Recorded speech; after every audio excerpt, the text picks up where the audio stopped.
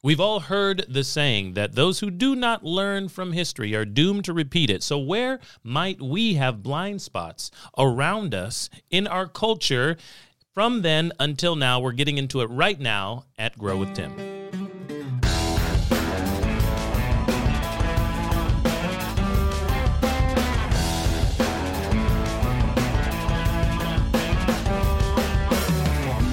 Welcome back, ladies and gentlemen. It is the Grow with Tim podcast. I'm Jay Dew. And I'm Tim Joyner. And we're talking about blind spots today. We've brought this up at a previous episode once or twice, but we're actually going to get into some cultural questions to help us understand each other a little better. So, Tim, remind us, what is a blind spot? I have seen you do some shorts on it in terms of our social media. Remind our audience, what does blind spot mean?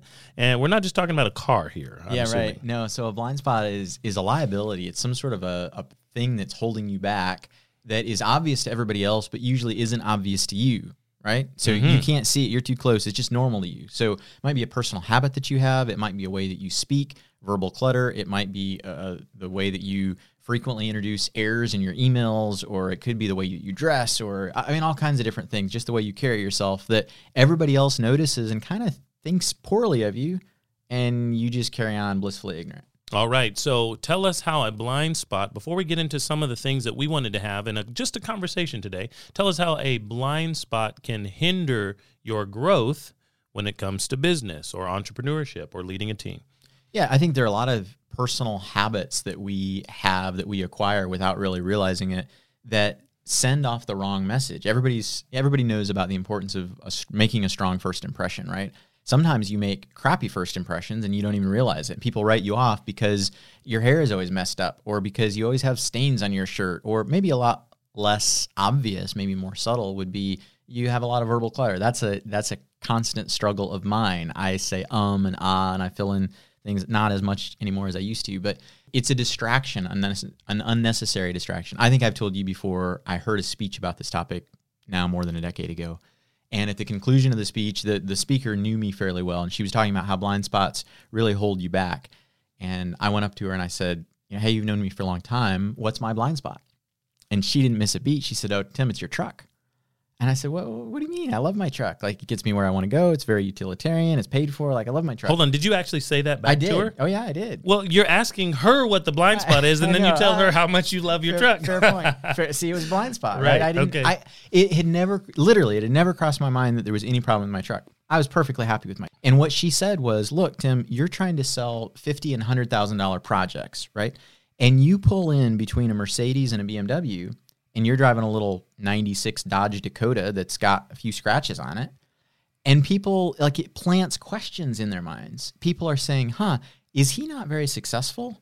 Can he not afford a better vehicle? Maybe, can I really trust him with my business? Like, it doesn't look like he's really all that credible. And it just puts a distraction in their minds that doesn't have to be there. And so shortly after that, I went out and I bought a BMW. I got a used BMW. I got a very good deal on it. I was fiscally responsible. I was still pretty young at the time, not making a lot of money. So I didn't go out and make a foolish decision, but I did buy a better looking vehicle. And you know what? It made a difference. Do you think it did? Oh, it absolutely did. There's no question that people started treating me differently. They stopped questioning some of my proposals and I was able to charge a premium price. People made decisions faster. It absolutely removed an unnecessary distraction. So, now, when you buy a BMW to make your ride and the perception of your success credibility go up, does a new BMW also come with a new wardrobe? I'm trying to figure out what was the trickle-down effect of this. Did it make you uncover maybe other things about how you presented yourself? Yeah, I did. I went through, and I'm not saying that I've mastered all this. I'm sure I still have lots of blind spots, but hopefully I have fewer than I used to. Yeah, I did. I started working with a custom clothier that made clothes for me that actually fit. You and I are both pretty small guys. Colors that match and clothes that fit, right? Stuff off the rack does not fit me well. And but I also went to Toastmasters, and I tried to get better at public speaking and tried to up my communication game and just systematically tried to remove unnecessary distractions. And all those things have helped for sure. But again, I didn't go crazy. Like the BMW I bought, I paid $7,000 for. Okay. Right? Now, it was had 140,000 miles on it. It looked great on the outside.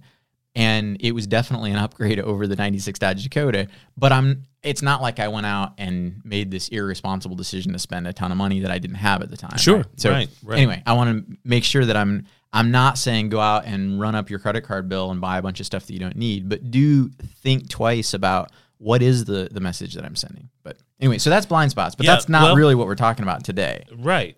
We are going to talk a couple of things about the cultural aspects of blind spots and how you can lead a team of people who are different than you. But it does remind me of an accountant that I had for a while who got herself into some great rooms, and that completely changed her customer. Just being in the certain rooms that she was in brought up the credibility because it was a pay-to-play type situation. Yeah. So there were some networking groups that she decided to be a part of, and it completely changed her business experience because there was a perceived level of value for the people who were part of that group. So this is a total rabbit trail, but I'll tell you one story that you made me think of. I remember when I was a pretty young entrepreneur, I heard about these networking events that you had to pay to go to. Right. And it was like $30 for breakfast. Okay. And I kind of laughed to myself, like, these silly people spending $30 on breakfast. Don't you know that the Grand Slam down at Denny's is like $6.99? What's wrong with these people? I thought, you know what? I could go to a networking event every day of my life for free. Like, there are so many opportunities to meet people. Why would I spend $30? And I kind of, I'm smarter than all these people. I'm not. And then one day I went to one of these events because there was a speaker I really wanted to hear. And so I ponied up my $30 for breakfast. And I noticed something dramatic. I probably told you this story before. I noticed that the people who spend $30 on breakfast are decision makers. They were like CEOs and COOs and CFOs and business owners and entrepreneurs that were actually successful, who were there to meet people and make purchasing decisions. The people that went to the networking events that I went to, the free ones, were all there to sell stuff. They were like recent college grads selling cable TV subscriptions or business phone services or all these things that they were selling. Nobody was buying, and they weren't decision makers. And I thought, holy cow, I'm never going to go to a free networking event again. So anyway, that has nothing to do with what we're here to talk about. Was the breakfast any better? That's what I want to know. What were they eating over there? No, the breakfast was... It wasn't about the breakfast. $6 breakfast. Who knew, right? But it was about the pay-to-play that you mentioned. So anyway, but we're here today to talk about not just individual blind spots, but ways that entire cultures or subcultures maybe have some blind spots. And so for our listening audience, some of you have watched us online. Some of you have figured out that Jeremiah Dew and I don't look alike, right? We've been friends for a long time, but we come from different backgrounds and we are of different races. That's never been a problem for us as far as I know. But we're here to tell you today, Tim, finally. Maybe I'm going to find out about some blind spots. I hope I do. Right. So I've always admired you because you went to school. We went to school together. Yes, right. There weren't very many people who looked like you. Right. Predominantly white environment by far. Yep. And of course, we live in a country that is like that, but there are sectioned off neighborhoods and zones and schools where you do have cultural kind of homogenous zones, right? But that's not how we know each other at all. Exactly. So I ask you, we're recording this on MLK Day. Yes. It's going to come out in Black History Month. And I am sure that I have all kinds of blind spots around this. I think that I'm a pretty reasonable person, but I'm sure that there are things that I just don't understand about what it's like to be you. Sure. And I hope that I can educate myself and maybe a whole lot of listeners that may have the same blind spots that I do. Well, let's talk about that. Let's kind of talk with some cultural aspects that we are all probably pretty familiar with in the last 2.5 years now. And it was all of the consciousness that came to the forefront and rose to the top around the last 2 or 3 years of kind of the racial struggle on television. We were seeing this political turmoil turn into black lives and blue lives and white lives and all lives. And I think that helped a lot of us become a little bit more conscious that there are different groups around there who have a voice or something to say, but maybe we haven't been hearing that voice well. So I'll tell you first that for me, what was interesting to me is how, as many of you know, I've brought it up here many times on our podcast. You can go back and listen to other episodes. But being that it is MLK Day 2023, I do have a Black History one-man stage experience that I do. And it's a historic version of several voices, Frederick Douglass, MLK, Barack Obama, and several others who have kind of paved the path for some of the civil rights and the integration that we've experienced over really the course of the last 50, 60 years. And what I've noticed is that there are many, many, many corporate groups and environments who have started to pull in more inclusive and diverse opportunities for their people. And what, of course, that we all know generally, in most cases, that there have been a very high level of folks who are Caucasian and white folks who have been leading the teams around our country and world for a long time. And, of course, we're not here to shame anybody. We're not here to train the trainer. That's not what we're doing here about cultural and diversity. But what have a lot of people started to realize is like, man, there might be a lot of people that we're alienating who even do work in and around but potentially are our vendors, our clients, our customers, because we're not associating several of their holidays, their festivals, their way of life, their entertainment choices, their family, the way they celebrate their families. And I think that in many ways, it's a wonderful thing that a lot of people have started to have more of an inclusive environment. Yep. So let's give some specifics, Yeah, some please. details. When we first started going to school together, the school that is very specific, on purpose, pigeonholed themselves into a certain sect of denominational Christianity, and there was no celebration of a day like today. Right. There was no actual holiday, day off of school for the college kids for MLK Day. Now, I think, I don't know because I'm coming from a different perspective. I think that folks in a majority culture have realized, we'll call it majority culture, I think, for the rest of our podcast, to kind of just be inclusive here and let everybody know that we're okay with you out there. God created you to be who you are. But I really wonder, did people think that that was okay, or did they just not know? On a day like today, we're celebrating MLK's legacy through his birthday. His birthday is the 15th of January, but we always have that day of service and MLK Day on Monday. So there's no school today. Many things are closed. Federal holiday, bank holiday, things like that. And what MLK was doing generally for the people who were disenfranchised in the 1950s and 60s as he gained notoriety around his book and the Montgomery bus boycott, leading into the Dream speech in 1963, et cetera, et cetera. What he was preaching and teaching was not very popular at the time, but overall we've adopted one specific piece of his pie, and that was the ability to conscientiously object in a nonviolent way to things that the Constitution of the United States actually allowed for and actually offered. And I think that is a beautiful thing. Now, there's many miles to go for the beloved community, but for a group or a specific political faction, for a church environment, there's a lot of people of faith who obviously have opinions about people who were also of faith, like Michael King became Martin Luther King. It's very divisive to try to call into question other motives or other areas of someone's life when the main thing we're trying to celebrate might be unity and togetherness. So I'll give you another for instance. For many years, Michael Jackson was under investigations all the time for these allegations around very bad things, of course, with potential child molestation and things like that. But that doesn't necessarily have to take away from the fact that his music was something we pretty much all enjoy. Now, that does not mean that I am just condoning everybody's behavior in every area, but when you're listening to a song of Michael Jackson, and of course, now he's been legally acquitted and cleared of charges, even post-death and things like that, it's very divisive for a disenfranchised community to have blanket statements thrown at them by a majority culture that this guy is all bad. And of course, they were throwing the red smear all over everybody in the 50s and 60s. Well, if we don't like them from a government standpoint, they're communist. And communist, of course, is just a bad word to us, red-blooded American capitalists. So I think that's one idea. Let me give you another one, Tim, and let me ask you a question here to maybe confront a situation that may or may not have ever come up in your mind.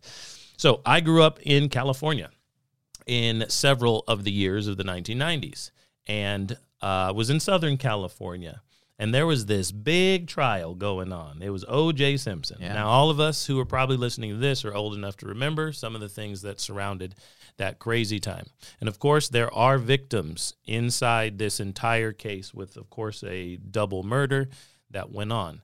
But the question mark that I have is whether or not O.J. is guilty. And the reason I asked this question is not because I did all the forensic research.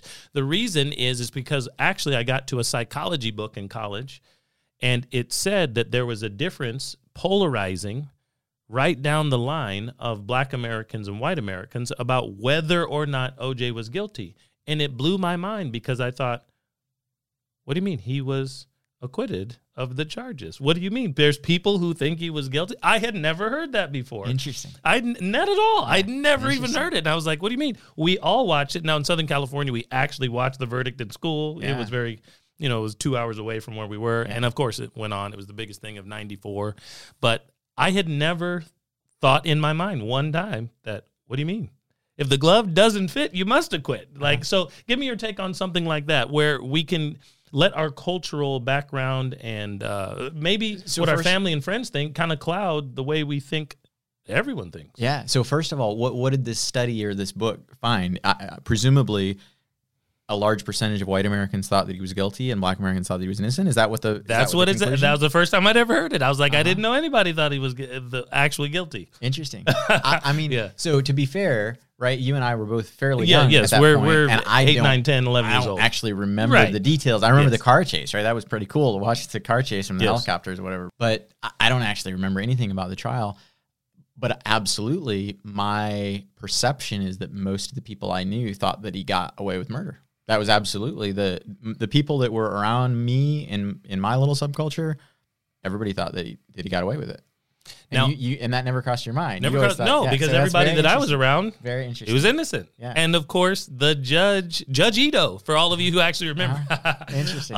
No, he was innocent. He was acquitted and all that. Now, there were civil trials and things after that. Now, I do understand that. And I'm not bringing it up once again because I'm sort of forensic scientist or law professional. But the idea that the line was split right down of a cultural or racial divide in America was something I hadn't realized. That's pretty because I did not grow up in an environment where I was around people at home who thought like I thought. Yeah, sure. And I thought everyone must have thought like us. I've told you before, my freshman year, now even though we lived in a bubble at our university, I remember being a dorm student and getting thrown in with 3 other roommates that I'd never met before.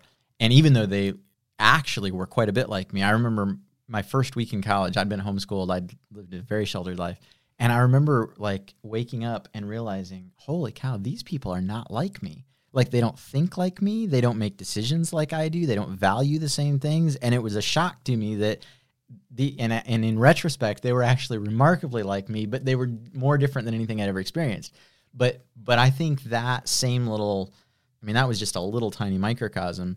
There are absolutely all kinds of people that think very differently. And I'm sure you and I think differently on a lot of things. Of course, and, yes. But we just assume that everybody's like us. At least I do. Right. And of course, sometimes it's easy to bring up in conversation with friends and family some things that are differences of opinion and blind spots, but they're not very divisive. They can just be fun. So here's one of those. We'll go there, then we'll go deep again maybe, because we probably already triggered a few people by things that I've said so far.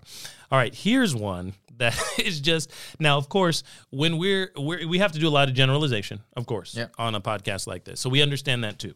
It's general. However, Black people do not put stickers on their cars. Interesting. And white people put all sorts of stickers. The Black people don't do that. And I've been handed, because it's a wonderful tchotchke to get your brand out there and whatever, we've all been handed a million, whether or not you've put a million stickers on your car, we've all been handed a million stickers. Well, I would never put a sticker on my car. For the record, I think that's just a smart people thing, because I don't put stickers on my car either. All right, so we can agree on that. We got that one. All right. Here's your black card. All right. So we're trying to get Tim in the club here for the Black Coalition. Okay, here's one that I did kind of mention earlier is choices of entertainment. Yeah. Music, movies, things that you do choose, whether or not you choose to participate. I know you're not a big entertainment guy and you don't spend a lot of time watching movies, but the things that you might watch, the channels, the artists that you enjoy, such a big cultural divide. And then between that culture, it's not just who you're listening to, but of course what they might be saying or producing, right? So there's so many differences. So I'm going to grow up in a house that is going to know gospel music in a way that maybe you didn't. So we're both coming from what we would consider Christian families, right? So we go to church, we participate in religious activities and stuff like that. But some of the culture around that, even if the belief system is similar, completely different. Yep. So when I go to church, I expect it to be a certain way. And when you go to church, Right. maybe the same words are said, but maybe they're said in 30 minutes rather than 3 hours. Right. So give me some ideas there that you think in terms of entertainment choices or cultural choices with music or entertainment, or even maybe a sub-church culture that you've noticed are different. Well, so see, that's the problem with blind spots. Like, I just assume that everybody's like me, and so I don't think about those things until you say something about it, because I'm like, you ask a fish what water is, like, I don't know what water is. Okay. Like, that's so I don't know. Gotcha. Okay. Well, here's one. So, for instance, I think that I've learned that in a black culture church, there's a lot more. Everybody knows that there's normally more liveliness going on, right? Sure. And this is generalizations because we have to throw in different denominations and stuff too, right? Because I got Presbyterian friends and Catholic friends, and that means completely different things, right? But in a black church, you might find a lot more lively experience, right? You might get up, you might talk, you might have a longer service, you might agree with the preacher verbally, and you go to a different culture church and you're like, ain't nothing happening in here. Like, is anyone listening? Right. So I've also heard that in culture and the type of listener and a type of learner is completely different. And so this one bleeds into corporate and communication and environment, is that some learners respond verbally to let you know that they're with you. And that's how people learn and think, or let you know, and how you get your feedback. But you're in some environments, school, church, whatever, or corporate, and sometimes a person like me might ask a question 50 times. You guys with me? Because I'm not hearing any feedback. You know, is anybody with me? So I just came from an MLK luncheon. Lots of communities and corporate cultures have those. But all the people in there, 90% of them from the community, Greer, South Carolina, it was put on by the city. It was a wonderful event I just came from. First off, I was told by the folks who put it on, who I've worked with several times, great folks, white folks in the city, I was told it'd be 1 hour. Well, it was 3. Wasn't even close to 1. I mean, we hadn't gotten to the food by 1 hour. And we've had 2 songs, and the songs for a city event, civic event, gospel songs. It was a church choir, which might have thrown someone off or whatever. But I think a lot of times out there we fail to remember that MLK was actually a Baptist preacher. I think we've whitewashed him quite a bit when it comes to religious culture in our communities. Another thing about that is feedback. So we had a keynote speaker. He spent time in the South Carolina House. He was a pallbearer for JFK, and that's what he wrote a book about. So in 1963, he walked us through kind of what was going on and the fact that he was trying to get out of the Army, but he worked at Arlington National Cemetery, and so he was called back to active duty because the president had gotten assassinated. Crazy story. But the entire room was giving this man verbal feedback. When the person sang or someone liked something, they stood up. You know, and there's people around, and that for me is very much a culture thing. And I think a lot of folks may feel uncomfortable if they didn't grow up in a culture with loud, verbal feedback to a speaker. And for me, I'm getting told all the time in different contexts that I'm in. Of course, I did minor league baseball and college basketball emceeing. The culture of a black community for church or a civic event might be kind of boisterous comparatively to whoever you're with. And people say all the time to me, mostly white folks, they say things like, hey, I hope I didn't distract. And I'm like, you can't distract me. What are you talking about? I thought you were with me. You know what I'm saying? I was wondering why you got up and left. Well, I had to cough.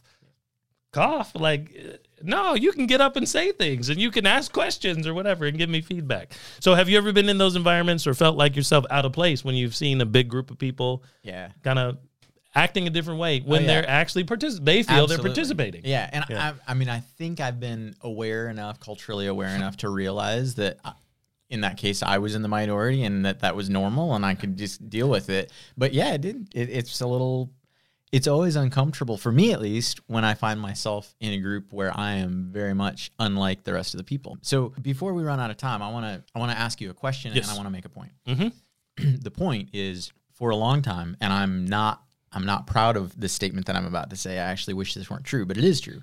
For a long time, I thought that diversity and inclusion and all these corporate effort, that it was this politically correct, really empty, kind of stupid thing to do. Like, hire somebody on the merits, like because they're the best equipped for the job, not because they're female or minority or whatever else. Like, I just thought that the whole idea of diversity and inclusion was just crock. It was stupid.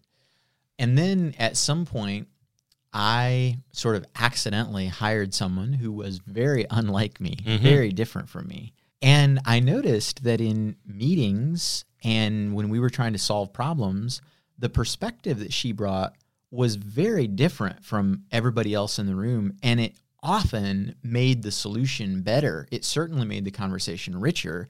And our problem solving was more complex and more valuable.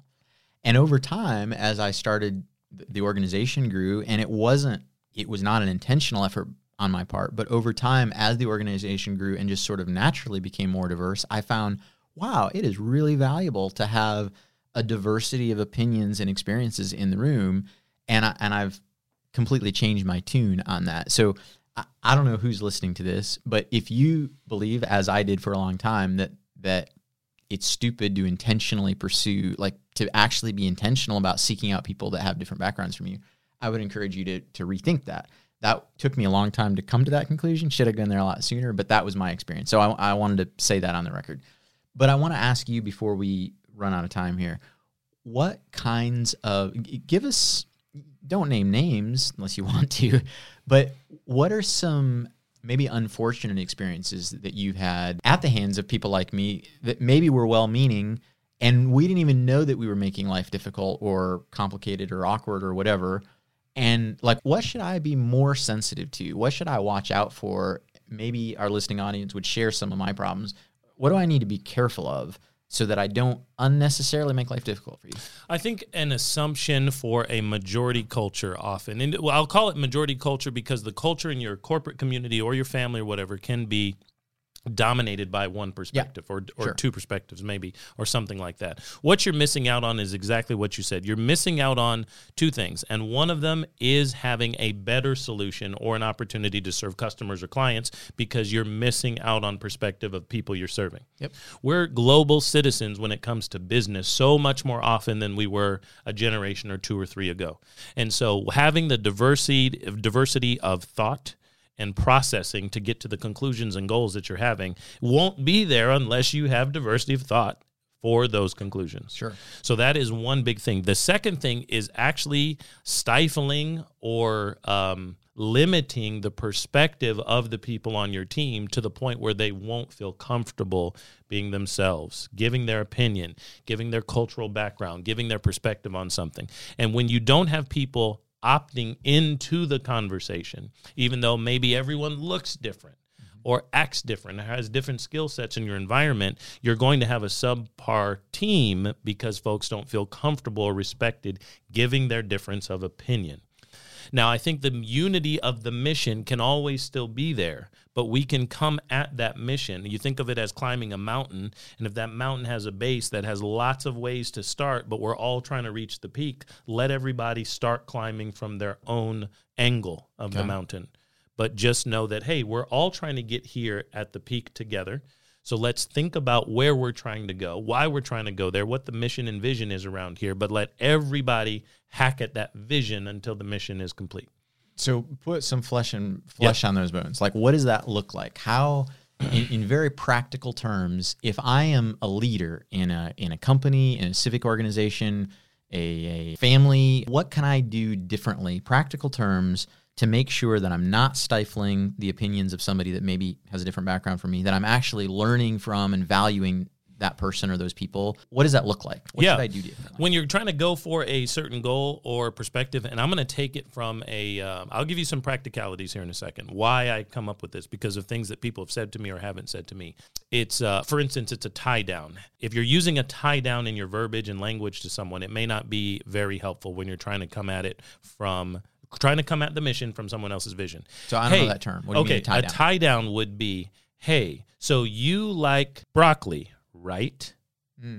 You see, we're making an assumption and we've tied them down, to a certain perspective when we have no idea if they like broccoli. Yep. Hey, you know that the greatest Christmas movie of all time is Die Hard, right? You see, we've tied them down, so that's a tie down. Okay. And that doesn't mean, of course, we don't know if that person is like that. So a way you can come about this, and I'll give you a perspective, is asking for someone's opinion up first. Hey, how do you feel about broccoli? Okay.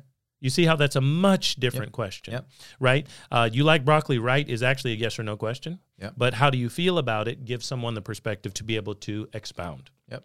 And that can be really helpful in, like you said, lots of different relationships, including your family or your children or something like that. Here's another way to go about it. Hey, the goal is to go here. I think we're on the same part of the mission or the vision of where we're trying to get to, but I need your perspective. I don't know X and Y and Z. Could you help me see it from your perspective? Very practical and simple and wise. Yeah. Simple. Yeah. So I'll go back once again on MLK Day. Let's get cultural for 1 second. As I grew up in an environment where by the time I got to high school anyway, I remember moving to the South. Now I thought this was the East. Now the South is a culture, right? We're literally the last state before the ocean. I did not know that was the South. Now some of that was the perspective that lots of other people do know, but I did not. So one of the things that I heard from teachers actually in South Carolina was, there were a lot of good Christian, Bible-thumping, God-loving people who owned slaves. And it colored the picture like, are you trying to say that was okay? And, of course, American slavery has such a connotation of horror, of, Sure. and all those things. And it was very strange to realize that the majority culture could and would say things and assume things because of the literal word majority. You'd never say that if you were on the opposite end. And I think sometimes around 2020 and beyond, when so many things came to light in the media, and I think many of us are getting more smart about having better conversations around diversity, inclusion, culture, and equity, is, the minority sometimes doesn't say anything because they're the minority. Mm-hmm. Sure. So who's there to back me up if I say, I don't think this is a good idea, or I think you're wrong about this? If you're the minority, sometimes you'd like to keep your job. Yeah. Or you'd like to have this fade away and hope they don't bring it up again. Or you'd want folks to think well of you by not being combative. Right. So you just don't say anything. And I think that probably happens more often than we all think. Yep. Is that the minority is the minority. So they're less likely to have power, authority, opinions, or corroboration with other voices to help better the conversation. It's good stuff. So takeaways, among other things, ask open-ended questions, not tie-downs. How do you feel about broccoli? You like broccoli, right? Ask for other people's perspectives, especially if there's somebody in the room that is not participating. Maybe they don't feel safe. Maybe they don't feel valued. But if you can specifically ask them, hey, this is what I'm trying to accomplish. This is what we're trying to accomplish. But I'm not sure how to go about it or X, Y, and Z. Yes. So I need your perspective.